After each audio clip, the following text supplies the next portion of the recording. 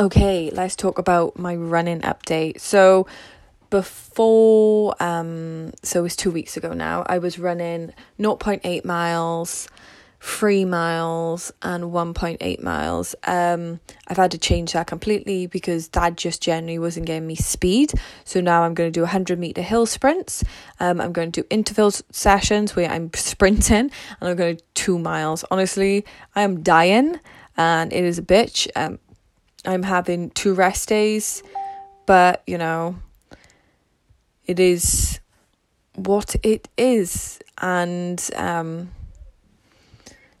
I tell you what, I've never felt so good actually this week, because I am pushing myself.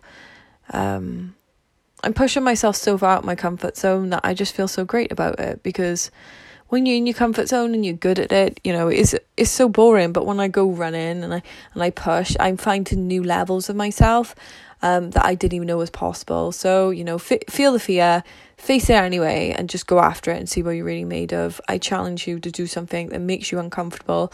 And if you do it, get someone in that field that knows what they're doing and ask them to give you a session.